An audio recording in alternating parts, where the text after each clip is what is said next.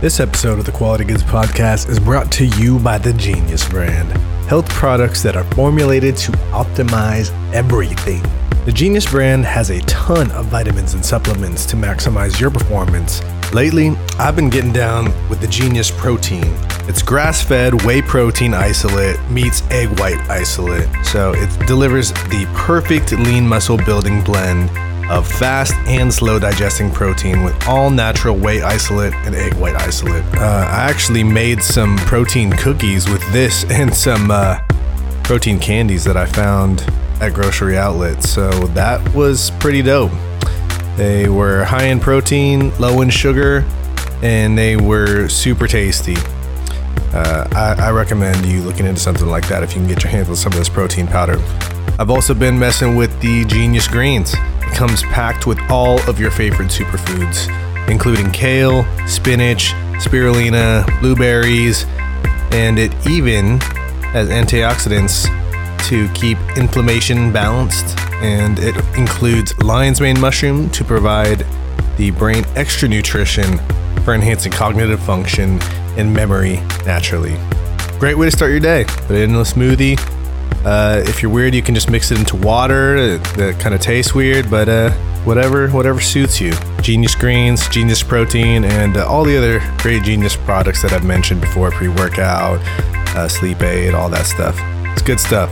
So if you shop at thegeniusbrand.com, be sure to check out with code QUALITY at checkout for 15% off of your order and unlock your genius today. In this episode of the podcast, Anson and I were joined by another amazing artist repping the Bay Area, Jenna Marie. Jenna Marie is a ballerina based in San Francisco, and throughout COVID, she has been spreading her love of movement online through various video projects such as Swans, directed and choreographed by Robert Deckers, a Movement for Movement produced by Ben Needham Wood, as well as teaching other dance lovers through live streams. It was a delight to chat with an artist from the East Coast that has found such a warm welcome in the Bay Area, which was not something that she expected when migrating away from the New York ballet scene.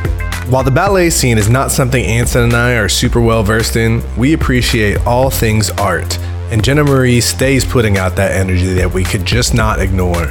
So whether you're a seasoned veteran in pointe shoes, or you just want to hear a really cool story about dedication and prevalence through movement, let's get into it and see what's good.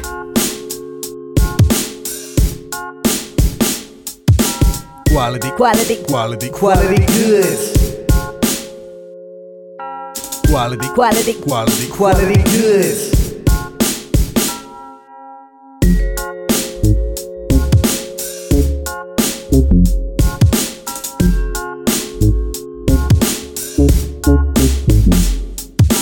What is going on, good people? You are tuned in to the Quality Goods Podcast. I am Chris Beatty. And I'm Anson J. And we are delighted to join you here from the Bay Area with another guest who is just across the bay. We got ballerina Miss Jenna Marie joining us today. How are you doing? I'm amazing. Thank you so much for having me. So excited to be here today. It is our pleasure. A beautiful day. Yep. Sun peeking a little bit. Yeah. Oh, yeah. How are you guys? We are doing wonderful. We actually just did an event with a former podcast guest of ours last night. Had a lovely dinner curated by Chef E at Eats by E. I don't know if you checked out that episode, but yes. He cooked some delicious food, and it was my first time getting to try it. And so, shout out Eric, shout out Jeremy, and shout out the homies for hosting. It's a treat. Yes, yeah, and we'll give our audience a chance to see. Trying to mix it up. Absolutely, love that. So, what you been up to, Jenna Marie? I know that you just got done doing a little traveling and whatnot. How are you doing? Yeah, I'm good. Where they say you need a vacation from your vacation. I had to go to the East Coast to take care of some family matters and back on the West Coast. And now full throttle, the work is coming at me hard, but it's fun. I love my job. I love what I do. I love dance. I love teaching. I love being an artist. And it's been a wild ride here in the Bay. I've been in the Bay Area for about 2 years, almost 3. It'll be 3 in September. So yeah, it's been a wild journey. I love it here and the art scene here. Yeah, you're relatively new to the Bay. Yeah, super new. Super new. 1 full year in quarantine. So yeah, I can say one of those years don't even really count. You can't even explore the way you want to. Got to see a lot of the inside of your place. I'm sure, like, everything about that. Appreciating that San Francisco architecture. For real. Seriously, my building is super old, so I love all the nooks and crannies that are here. Like, it's just not like this on the East Coast. Yeah. They don't make houses like this or like places like this. So it's a treat being here. Really. That's cool. Well, so you were born in Philly, and it seems you were creative and into dancing at a very young age. What was it that drew you to dancing and ballet in particular? So crazy. Not crazy, but I am Seminole Indian, Native American. I started dancing in powwows, doing competitions at a young age. I started dancing when I was 3, just traditional fancy dance. And I've always loved dancing. I've always enjoyed watching people dance and what they feel or how they look and how they exude energy when they dance. And seeing that from such a young age, I've sort of always wanted to be a performer. I've always realized that that's something that I've wanted to do. And luckily, my stepmother, who I don't call her my stepmother, but I say that for reference, she raised me from when I was 3 until she passed away. And she was Russian, Ukrainian Russian, and she was very adamant about me taking ballet seriously if this is what I wanted to do. And so when I turned 7, she was like, I found a school. It's a really intense Russian ballet school. And if I sign you up, you have to promise that you will not give up and you're going to take it seriously. You're going to work very hard. And this is going to be something that we're going to do. And I'm going to make sure that you are successful in it if this is what you want. But you have to promise me that this is what you want. And I'm like 7 years old. I'm like, of course, this is what I want. I want to dance. Just put me in the class. Like, let's go. And later on, I realized, oh, dang, dance is hard.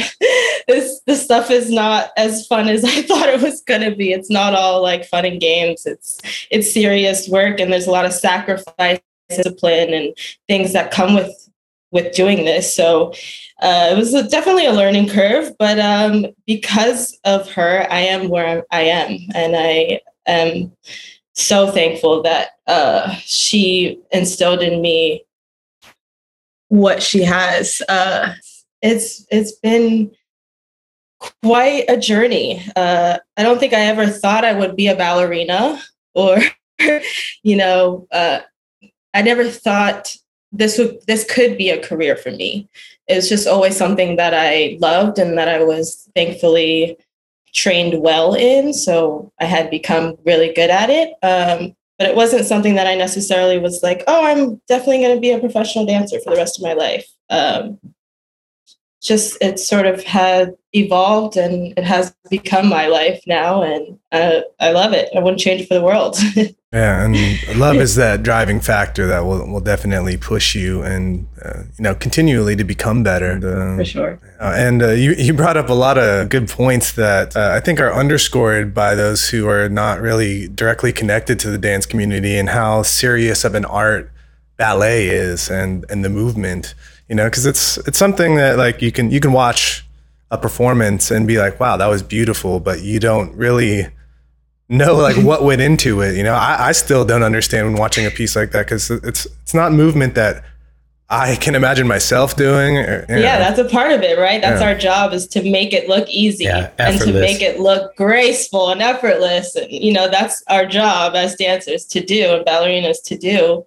But of course, on the other side of it, there's so much sacrifice, so much discipline, so much commitment that you have to, just do every single day. It's a spiritual practice that you have to consistently stick with and believe in. And it sucks being in front of a mirror your entire life, all day, every day, criticizing yourself, being like, no, this is not good enough. It's not good enough. You're never going to be perfect. You're never going to be great. You're never going to be this. You're never going to be that. But it makes it all worth it when you see people transformed by your performance, or you see fans come up to you after the show and say, wow, that performance spoke to me. Like, you really, that changed my life. Like, I want to dance now, or I'm taking dance lessons because I saw you dance, or, you know, your performance made me think of dance as a really important,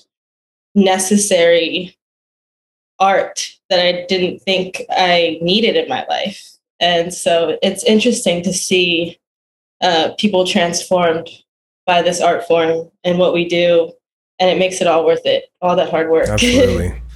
Yeah, I mean, because I've always been into music and rhythm and stuff, and I think that's why I have such a hard time trying to relate to dance, because it's such a different movement, you know, and the music, for instance, is so different in ballet than it is in like other rhythmic dance. Truly. It is a beautiful art, and I had the recent pleasure of watching swans and the post ballet, the Swan Lake and the Four Swans. Nice. And I thought it was so beautiful Yeah. because, you know, those are places that I've been to in the Bay Area, and to see add that element, that art juxtaposed against these other beautiful landscapes is really cool to watch. Yeah, it was really cool for us too, like especially for me, not being familiar with all the beauty of the Bay, being able to use those film days and just like, wow, this is the Bay Area. Like, this is what we're doing. Like, this is so cool.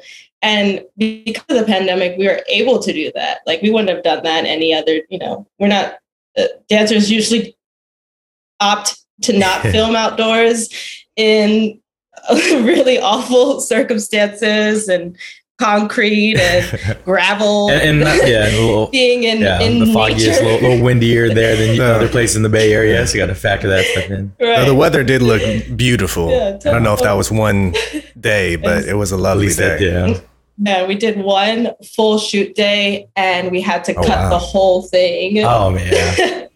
Because I don't remember what the reason was. Yeah, maybe it was the like weather. the weather wasn't More than good. likely. Like they couldn't get something, but we had to refilm the whole thing. And we were like, "Are you kidding me? You can't can't use Well, I anything." guess if you want consistency between pieces and you can't have it like foggy on one day and sunny on the next. Exactly. You know? And it's definitely how it is out here. Like, Exactly. But yeah, I mean, I think that's great too, is because I mean, I take for granted seeing the bridges and all those kind of places, you know, being here as long as I have, and then to get a new perspective like that is like great. It's like, oh yeah, that's right. This is amazing to be here. And then, you know, if you guys utilize it that way, it was just great. It was such a great experience. It is truly. And Robert Decker is the choreographer and director of Post Ballet. He is an incredible human being. He is my favorite person I've ever worked for. And he is just a gift to the Bay Area, really. He's done so much for the Bay Area and continues to do so much. And he's kept us all working throughout the pandemic and inspired throughout the pandemic, which is an incredible feat for him and us as artists. Yeah, no, it's definitely a gift to us, you know, it's an escape, you know, from our mundane quarantined lives. Artists held us down in many genres during the pandemic. You know, I mean, still even now, but yeah, for sure. On those times we were at the house, it was crazy to see. And plus, you guys are doing all these things like on the whim or out of your comfort zone, and to still, you know, want to do it the way you expect to do it, right? Like, man. Yeah, totally. So as you know, sneakerheads over here, I got to know, like, what were those shoes that you guys were wearing out there? My gosh. Okay, so they're actually they're called Foyer. I actually don't know how to pronounce it. Foyer or Foyer. But they are martial arts sneakers. Oh, it makes sense. They're really cool. Lightweight. Obviously, never thought about dancing in sneakers until pandemic, and they're literally all I dance in now. They're super comfy. They have like a bounce to them, and they're malleable, so you can like roll through your feet, and you can actually point your foot sort of as much as you could in a sneaker. But they're really cool, and they last, and they're cheap. So. All the good things. Cool, yeah. No, I was really curious because I was like, I wonder what they're wearing right there. But yeah, no, everyone, that's like the number one asked question. I was like, those can't be basketball shoes because that's like clunky sole. Yeah, exactly. To do what you guys are doing, like, no, they're super light too. They're like powder. It's ridiculous. I don't know what they're made out of, but genius. I have a little bit of experience with martial arts shoes. I did Taekwondo in my youth and would wear like some like Adidas, some lightweight like martial arts shoes for sparring and So whatnot. you know. So I was like, okay, yeah, they're really snug to the foot, lightweight material. Yeah. Gotta be able to do what you gotta do. Hold the ankles tight, all that good stuff. And that's something, I mean, definitely probably from a place of like, not knowing much about ballet, but it figures like one of the art forms that doesn't see tech really move its way into like your wardrobe or your wear, so like, man, I mean, I always wonder like, damn, there's gotta be something we can help do for these dancers and their feet and their bodies, like. Yeah, actually there's this brand of point shoes called Gaynor Minden, and they're like the highest tech brand of point shoe, and they have like there's like no wood in them. It's all made of plastic and like different things that are like supposed to be really helpful for you and your muscles. They're different, but they're cool. I wish I had started with those because it takes time to get used to plastic versus wood. But it's it's progressive. I'm all with it. Right, you got the karate, you get the martial arts one, now you're good to go. Yeah, well, let's keep going down this rabbit hole of like ballet footwear. I'm finding this very, very interesting. So, like traditionally, you have like a wooden block, like in front of your shoe. Pretty much, you're just standing on wood with satin wrapped around it. So yeah, point shoes are just chambers of hell. But you learn to work with them and love them in their own right. I feel like every pair of point shoes I have, I sort of bless them as I'm sewing them, because you're putting your heart and soul into this shoe, because that's going to hold your whole body up, and it's going to do all the work that it needs to do, all the trauma that you're about to put it through on the floor. But I mean, yeah, point shoes, they're love-hate relationship. But I like the sneakers. I'm not mad about the sneakers. I've been enjoying this full year of working through sneakers and not being in wood.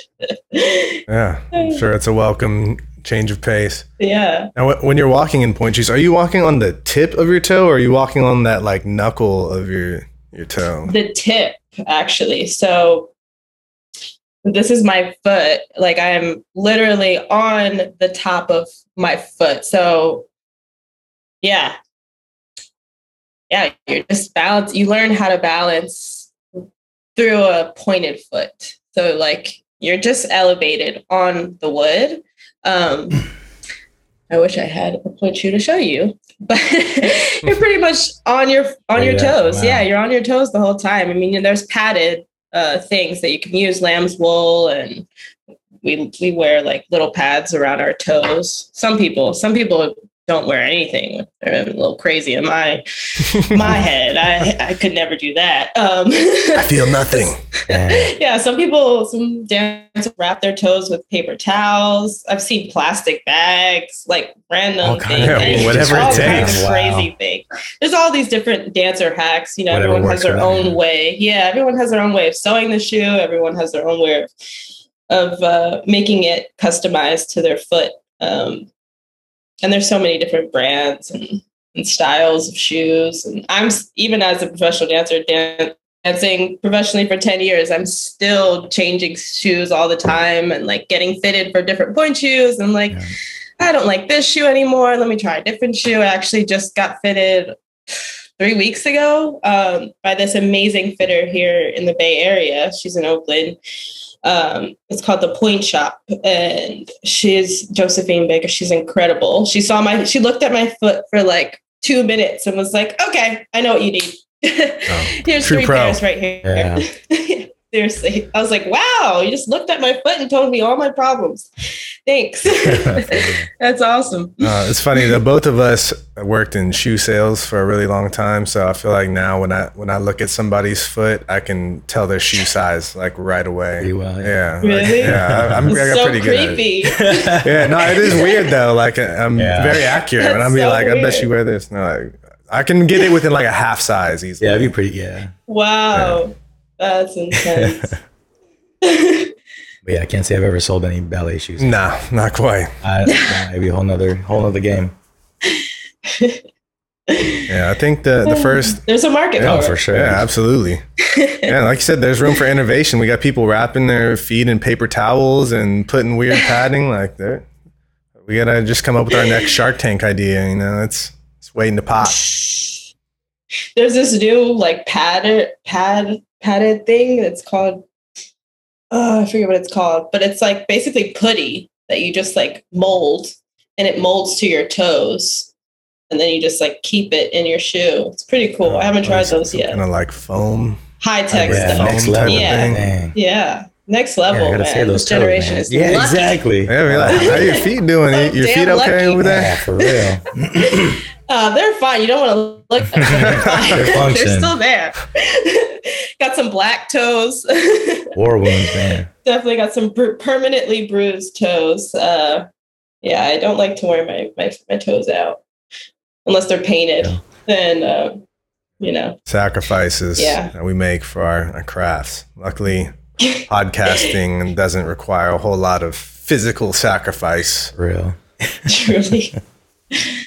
I've maybe stubbed my toes a couple times or something on the equipment. That's about the best that might have happened to me. But yeah, That's that is the terrible. worst. Hate stubbing toes. God, it's scary when you're dancing. Oh, It's for like, real. no, Yeah. not that one. I need that one. My favorite. I need that one. So in the quest to watch that rendition of Swan Lake, in my search results also was Swan Lake performed in 27 bathtubs. Really?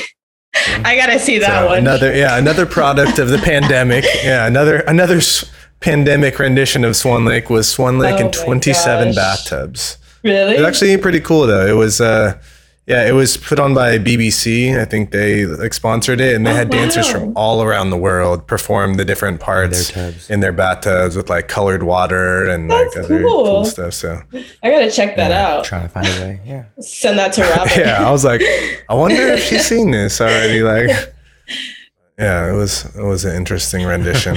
I love it. I love it. Now, in your past, you had the opportunity to play what I would argue is probably one of the most famous characters in a ballet, and that's Sugar Plum Fairy and the Nutcracker. Yeah, that role.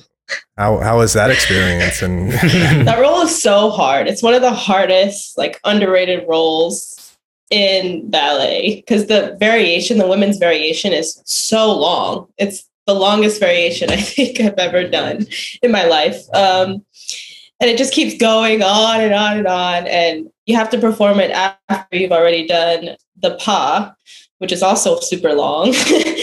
And you don't get a break. You have like a really short, of course, the men's variation is always really short and easy, not easy, but in comparison to the women, it's just different. And, we don't have very long to breathe before you do a long variation. And then right after that, you go right into the coda, which is like the finale of it. So there's no breaks. It's just go, go, go. You just gotta do it. And it's the hardest role I've ever done.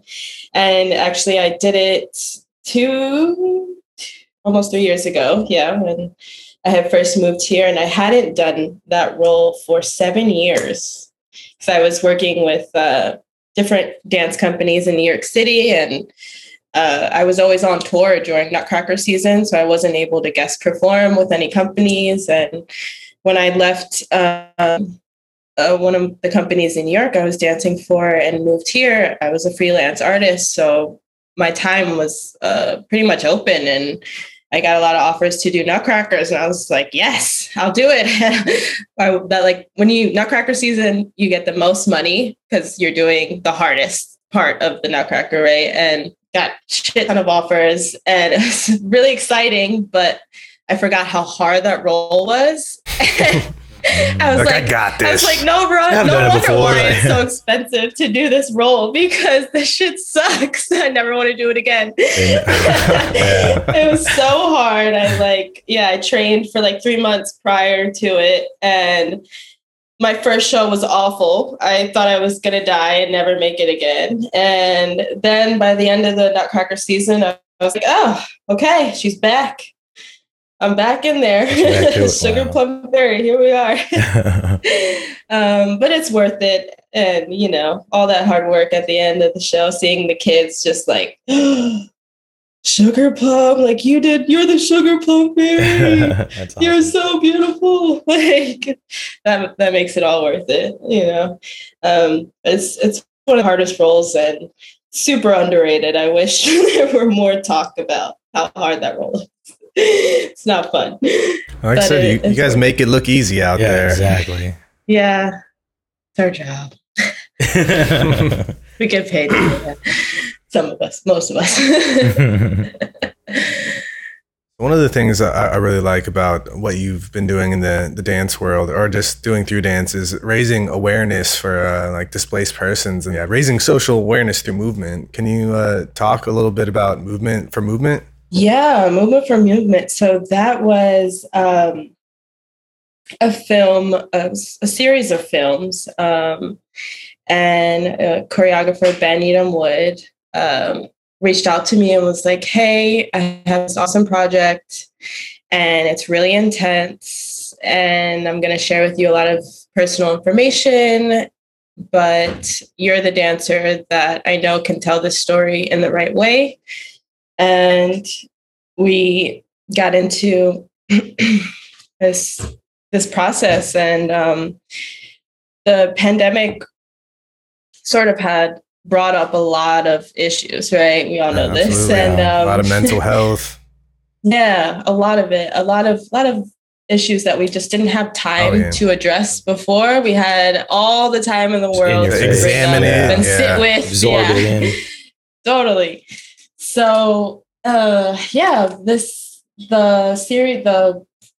film I was in was about domestic violence, and it centered around movement and trauma and how trauma holds in your body and how it can be released through movement. And working with Ben, he told me his own personal journey through domestic violence, sexual violence.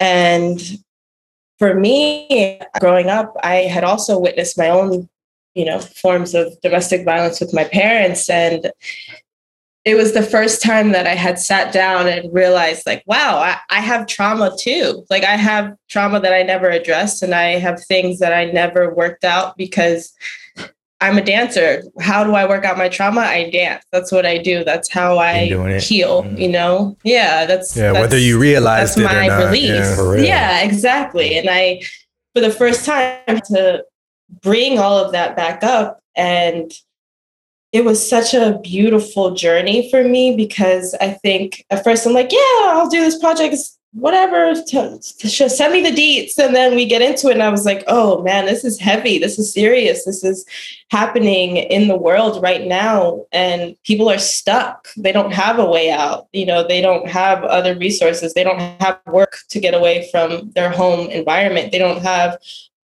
resources at all to change their circumstance, and they feel stuck.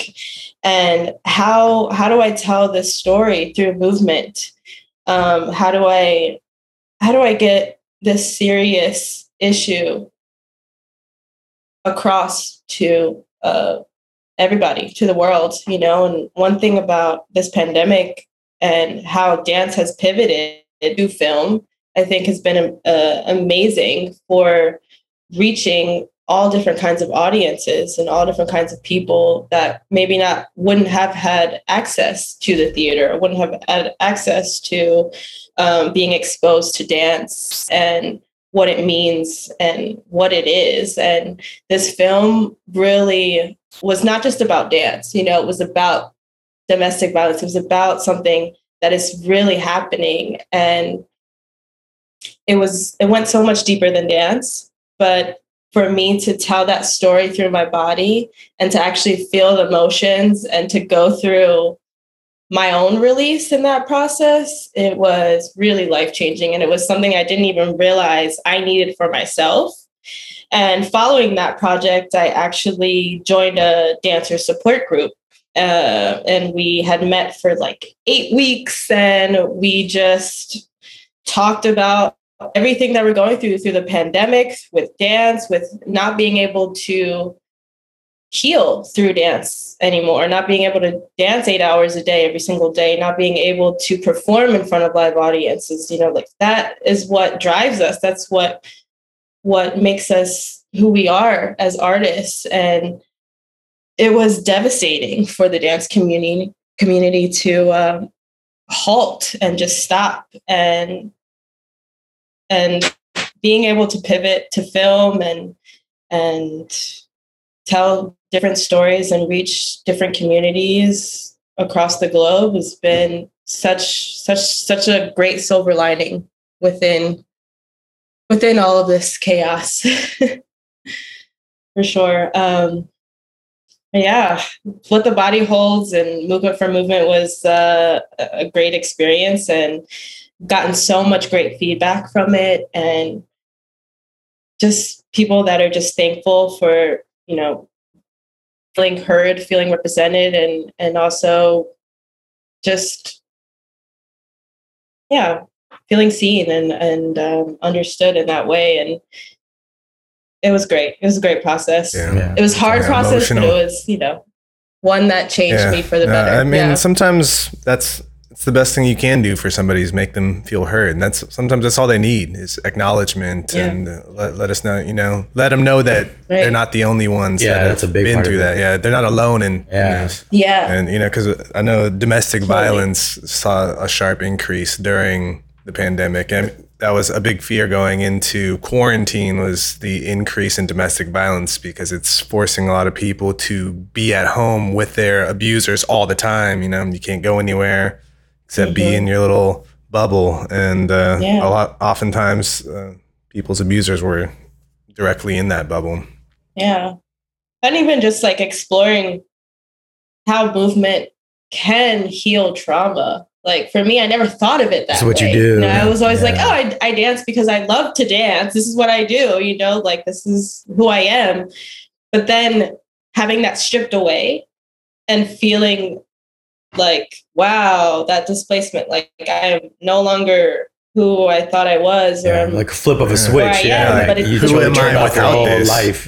Yeah. It's such a weird experience for your whole life. You've dedicated your whole life to this craft and this art and this thing that you are, and to have it all like just stripped away and taken from you, it's like, oh man, who am I? What do I do? Like, what is my purpose? And it's like, it was wild. But through that, I realized that dance is so much more than just my passion. It's so much more than just something that I love to do. It's something I need to do, something I have to do, because it's healing for me. It heals everything. It's how I communicate. It's how I release. There's so much. I know. I could talk about this all day. I can sense the passion in you, and that's what drew me to you, and why I reached out, because the energy that you put out through dance, like I think it's beautiful. And I've always had a love for dancers. I've always been around dancers. I've been I'm really into music and music production, so I think the two go hand in hand. Obviously, you can't have one without the other. Totally. Can't have music without the dance. Yeah, absolutely. No, but you have pivoted well through all this, and doing some online teachings and stuff like that, and because people, like you said, people need to move. They still need to move, and like more than ever right now. Being able to share that at least virtually is a cool step. Totally. And thankfully we have the technology to make it pretty easy these days. Seriously, yeah. Teaching in general, I've always been really scared to do, because I've always felt like an imposter. I don't know why. I guess I think that's what they say about the best, always have imposter syndrome. Yeah. And dance is just so elite, it just comes from a classist elitism, space. And to ballet, especially. Yeah, especially ballet. And to be, a Black dancer, Black ballerina, it's not common. It's not something that people are used to. And I think for me, it was always like, oh, I have to build my resume. I have to get this far. I have to do this much before I can be a teacher. And when the pandemic hit, it was like, I don't need all of that to be a teacher. Like I am always a teacher. I have so much experience. I have so much knowledge just from my experience and from being a professional dancer. Why am I selling myself short and not giving, what I know I have to offer back to my community? And I'm just, holding my own self back, which is, a huge reason why I joined that support group. Because I'm like, why am I like this? Why are dancers like this? Why are we never good enough? Like, why do we always have to be a certain way, or we have to be perfect to be, accepted? And it's not true. You just gotta, sometimes I told my friend the other day, you gotta jump. And most of the times you'll land on your feet, because that's what we do. We're dancers. We gotta land on our feet, like you just gotta do it sometimes. And if you don't, you pick yourself up again and you give it another jump. Right. Yeah, I think you kind of touched on it even earlier. You were saying how like you spend so much time in the mirror seeing it. So like, how could you not just feel that way? You right? Like it's you just every single time, like there's not many other professions where like have to constantly, like you might see your work, but to every movement, It's always looked at, it's got to be a different way. Your emotions on your face if you don't get something right the way you want or whatever. Mm-hmm. Yeah, it's interesting. Like just having friends that you work with, coworkers that you work with, and you love them, but you're also competing against them. You're all fighting for that one spot. That one spot, which sucks because you love these people. I've seen Black Swan. I've seen Black Swan. But you all come up together, and like I'm sure you cross paths with many different people throughout your careers and different things. And oh, I know why you're here. We're gonna go for the same thing, right? Yeah. You just like, hey, here we are. Let's do it together. Do it again. Yeah. Whoever makes it, makes it. And, it's just how it is. But slowly, I think it's changing, and there are more inclusive spaces happening, and hopefully will continue to grow so that it's less about competition and more about community and making dope. Inclusive. Yeah, totally. Yeah, no, I mean, it is great that inclusivity is, becoming more widespread now. Like, how did it feel to be recognized by Gritty Vibes as one of the 10 Black ballerinas to celebrate? That was a dream. When I got that article, when they sent it to me, I was like, what? Like, I made this? And I know everyone on that article. Either I have danced with them, I have met them, or we've crossed paths somehow. The dance community is like this small, so tiny. So I was just like, me? Like me? Yeah, I'm considered a Black ballerina. That's so awesome. Like, hell yeah.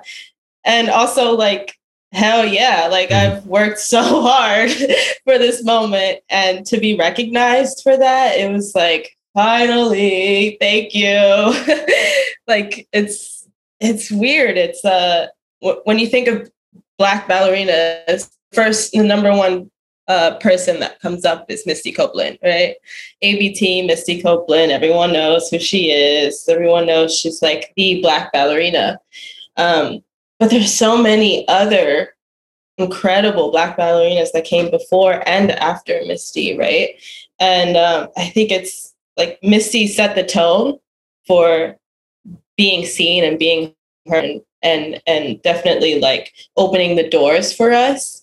And I think it's our job to continue moving that needle forward and being like, there's so much incredible talent, Black, brown, everything. And it's not represented properly in ballet. It's even, as a kid, I didn't think I could be a ballerina because I didn't see any Black ballerinas. Yeah. Of course, I didn't think I would be able to be a ballerina because where is that? Where was that? No, my only option was Alvin Ailey American Dance Theater. That's the only thing that I knew.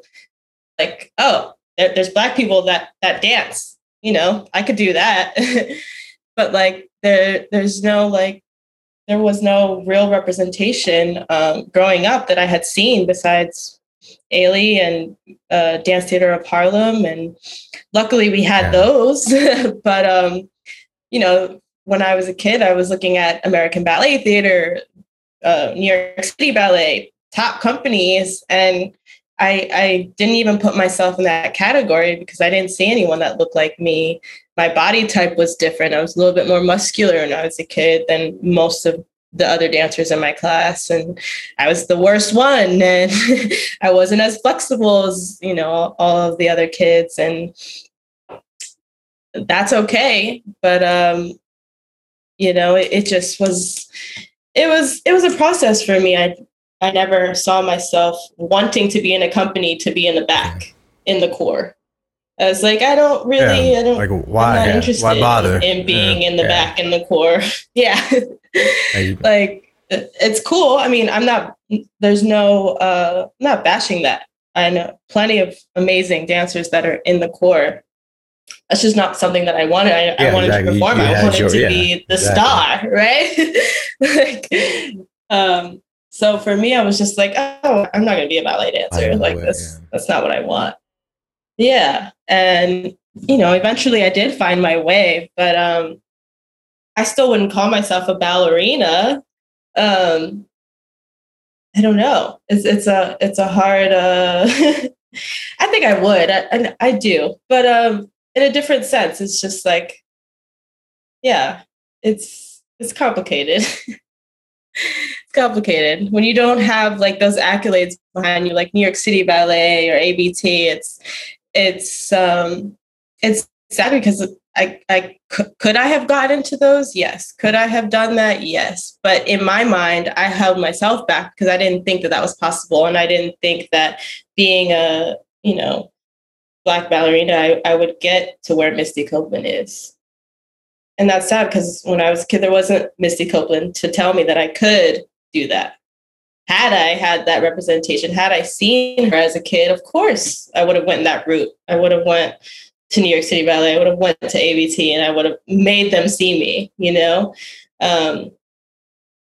But hey, this new generation has a lot to look up to, and it's, you're helping teach these guys too. Yeah, you're helping pave the way for them. Yeah, I think it's super important to have, like, it's one thing too, like you said, like hear people say like, oh, you can do anything, but to see it, you know, like, and from your communities, like from your hood or whatever, it just feels different. Right. Like we breathe the same air, and I could see that person doing that thing, you know, and it's like, sure. Representation matters. Like it matters in all aspects of that. Yeah. Like last night I was watching the Warriors game, got Juan Toscano.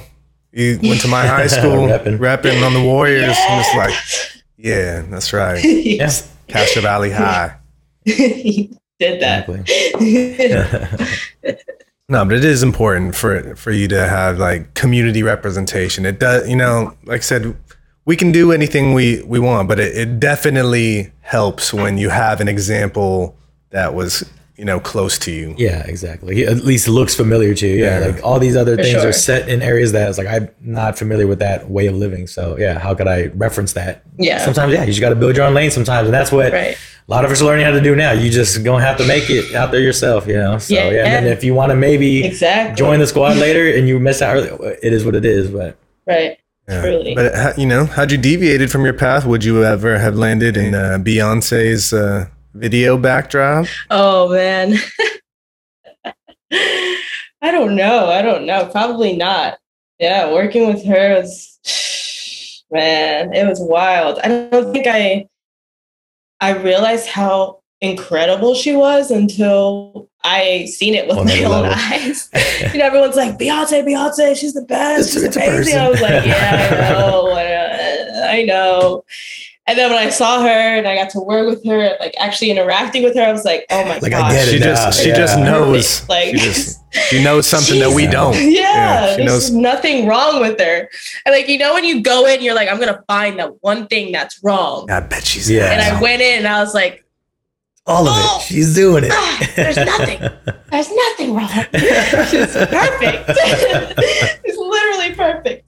And she's so sweet and just such a pleasure to work with. And just like, so like her voice is so like soft. She never raises That it. is crazy. She talks very level-headed and she thinks about everything. She like is so committed to what she does. And she's so like full, like perfectionist, like a true perfectionist, but it has to be in it, like has to know what everything is like happening, what everything is doing. Like there's nothing that happens without her approval, without her say, without her opinion. And it's just so inspiring to see someone that successful be so great. And and not just on the outside, but truly on the inside. And man, that I've gotten to work with her twice, once for the backdrop and again for 2016 VMAs, and seeing her actually perform. What? She's like superhuman. In a class of like her when own. she says, genius level. like when She's in there. Yeah. When she says like, oh yeah, I turn into Sasha Fierce, like I turn into a different person. She literally turns into a different. She ain't that soft-spoken woman no more. No. Yeah, it's like she's just saving all of it until that moment. Like it's all harnessed and then boom, let it out. Yeah, it was wild. Like we got to see her like rehearse and stuff, and we were like, oh, she's great in rehearsal. Like beautiful voice, you know, she's got the dance moves. She's, you know, always practicing with the dancers. She's asking questions. She's very vocal and like, is this okay? What's this look like? Am I doing this right? And but then to like see her on the stage, I think there in the VMAs, she had like a fire pit, and we hadn't actually done that section in rehearsal. So I guess, yeah, it's fire. But during the show, we were waiting in line behind to come on stage behind her. And she just has this whole section by herself, and she's in the fire pit. And she's just like jamming, just like singing, dancing, just like throwing herself all over this fire pit. And we're all backstage like, holy shit. What the fuck? Like, who the hell is this superhuman person? Came just, the like, fire, in this just fire like, pit. Like, we were like, we have to go on stage after this. Like, there's no way. Yeah. I was like, what's the move? What are the steps? Damn. Like, I forgot that was everything. her pregame holy ritual. That's so shit. awesome. Yeah. I've never seen anything like that. She was channeling I've seen she was some channeling incredible the ancient dancers, ones. incredible things. Real. Man, I was Yeah, to be part of the performance and blown away by the performance before you got to do. Yeah, like what? Literally, like oh, I'm here to do this. What am I doing here? Yeah, you just back to just being at a Beyonce concert. Like, oh no, I forgot. Man, fucking wild. Like, never forget that moment. It was truly one of the highlights of my career. Yeah, I think she's one of those rare people that walks this earth that just like on like God level. It's like that and like Michael Jordan. Yeah. Like Yeah, she's touched. Truly. So what's coming up for you, Jenna Marie? What's the next dance project you're working on? What's coming up? So yeah, okay. There's Post Ballet. I do a lot for Post Ballet. We're doing another film for the Symphony in SF. And I also work for another company here in the Bay called Robert Moses Kin. And he's coming out with a film that we just filmed last weekend at ODC Theater. And I'm a ballet master for Candy Bomber Productions, which is another production company here in the Bay. They've produced this performance called Fury, Fury Road. It's based off the movie Mad Max, and we're working on a new production that will hopefully be ready by next May. What else? I'm doing some freelance work. I'm a model, actress, so I'm represented by Marley Del Talent here in the Bay, and have been exploring that. Some commercial work, which has been fun in the Bay. It's a little bit smaller than New York City, so it's a little bit more accessible and less competition. So it's been fun exploring that route. What else? Just freelancing, really. I'm just dancing all around the Bay and teaching a bit too, teaching a bunch, getting more. I teach at Berkeley Ballet Theater and moving arts in San Francisco. So there's, lots of good studios here, lots of good talent. The dance community here is so open. I feel like in New York, because the competition is so much more intense. Yeah, it's really cutthroat, and you have friends. You have friends. You make friends along the way, but it's much harder. It's much harder. But here, everyone is so supportive. There's a lot of project-based work. So there's a lot of freelance artists, and there's room for everybody here, which is really awesome. And I think leaving New York City, that's the thing I was most worried about is like, am I going to be able to find work? I have a name in New York, but I don't have a name in the Bay Area. Like, how am I going to find work? And the second I got here, people were like, what? You're in the Bay Area? Okay, I have this, I have that, I have this. Can you do this? Can you, how about this? And I was like, shoot it my way. I'll make it work. It's just like, it's crazy. I've been working consistently, probably more than I have in the 10 years I was working in New York, or 8 years I was working in New York, which is crazy. And I'm making the most money here in the Bay than I was in, some of the most renowned companies in New York City. So it's been a treat. And it's been super fun because I get to decide what I want to do now. It's not like I'm with the company. Yeah, I'm not with the company. I don't have to be on brand for the company. I get to choose my own brand, and I get to say, like, this is what I want to do. I believe in this project, or I don't believe in this project, so I'm not going to do it. And I get to decide. And it's been such a learning experience for me. And just like, it's been a breath of fresh air, really. I mean, so amazing. Like, the community here has just held me with open arms and said, here, we've heard of you. We have references. We've checked those references, and we just want you in everything. And I'm like, thank you. Hell yes. I'll do it all. That's really cool. It makes me really happy to know that you were, found a warm welcome upon coming to the Bay. Totally. I love it here. People are just so nice. So nice.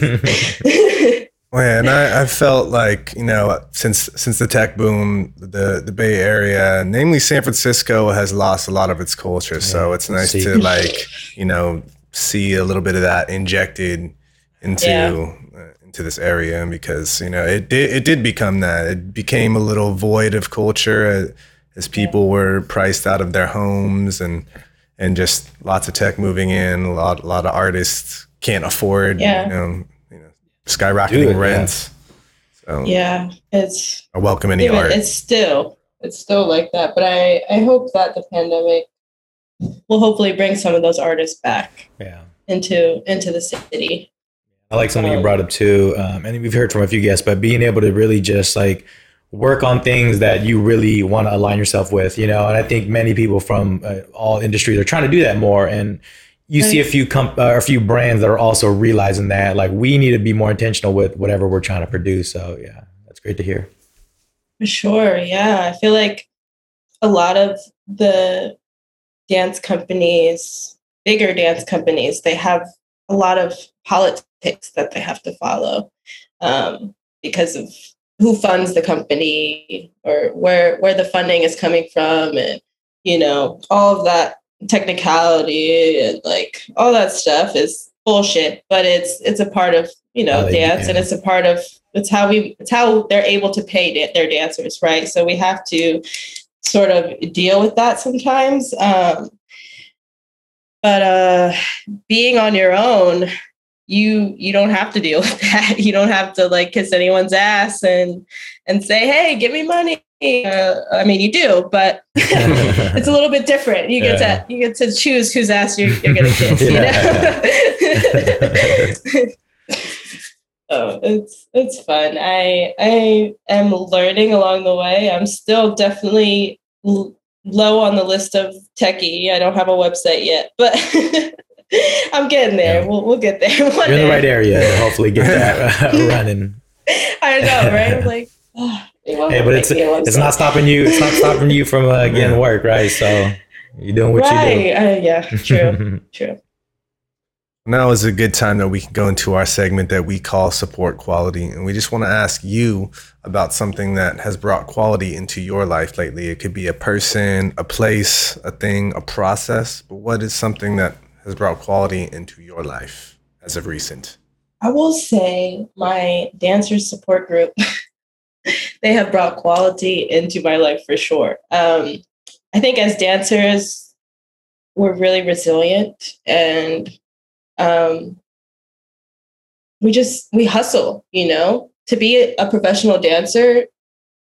You just have to hustle. You have to make it work. You have to find different ways to survive off of what the money that we make and the sacrifice that we deal with on a day-to-day basis. And I think we don't realize, I'll speak for myself, I didn't realize how much I needed support and how much I needed to talk about what it is to be a dancer, what it is to feel underappreciated in my art form, and to fight for equal rights and true equitable and inclusive spaces, and to have a safe space with other dancers that have been through what I've been through or are going through what I've gone through.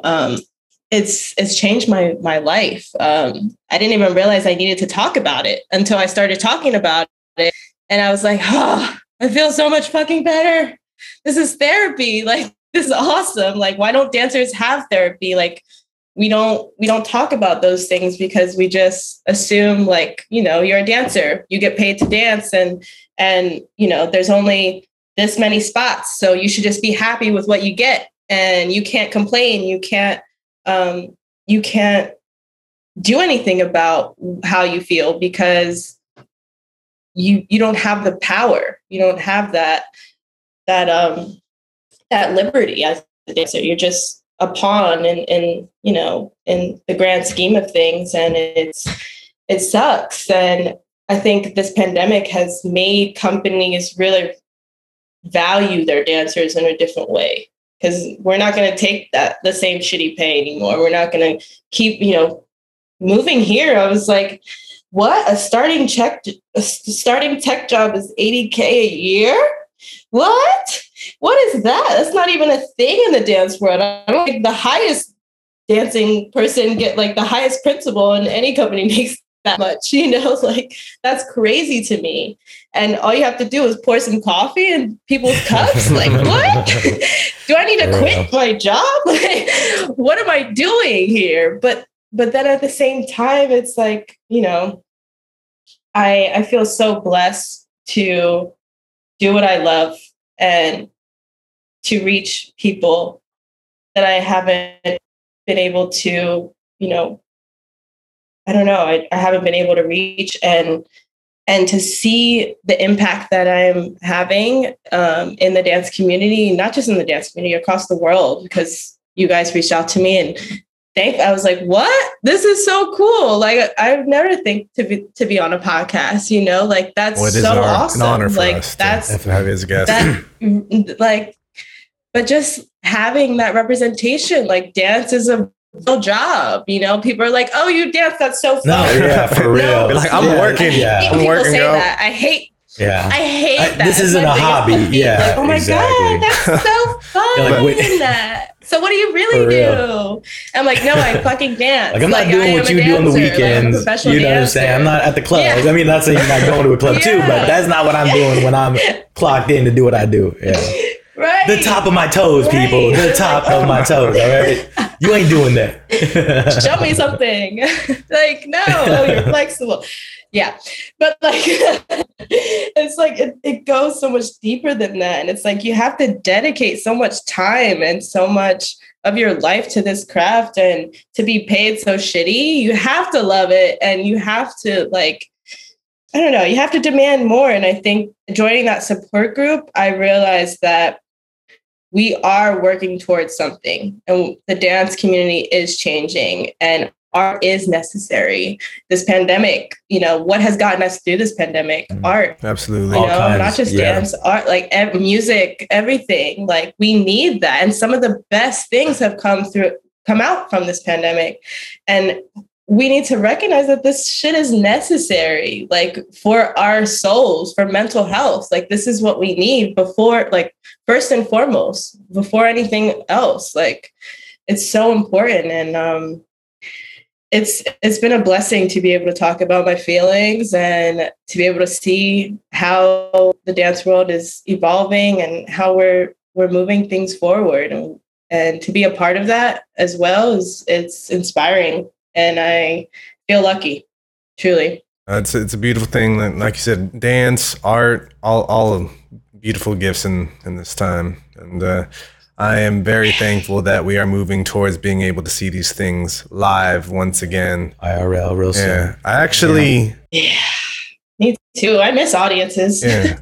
I actually went to a Cirque du Soleil show while I was in Mexico. And I got kind of emotional because, like, when we first got into the theater, there was just like a little 3-piece band playing on stage. And I was like, oh my God, this is so beautiful. Like, I haven't seen live music performed in front of me in so long. And they were just playing this like little jazzy tune. And I was like, wow, this is energy again. Yeah. I miss this.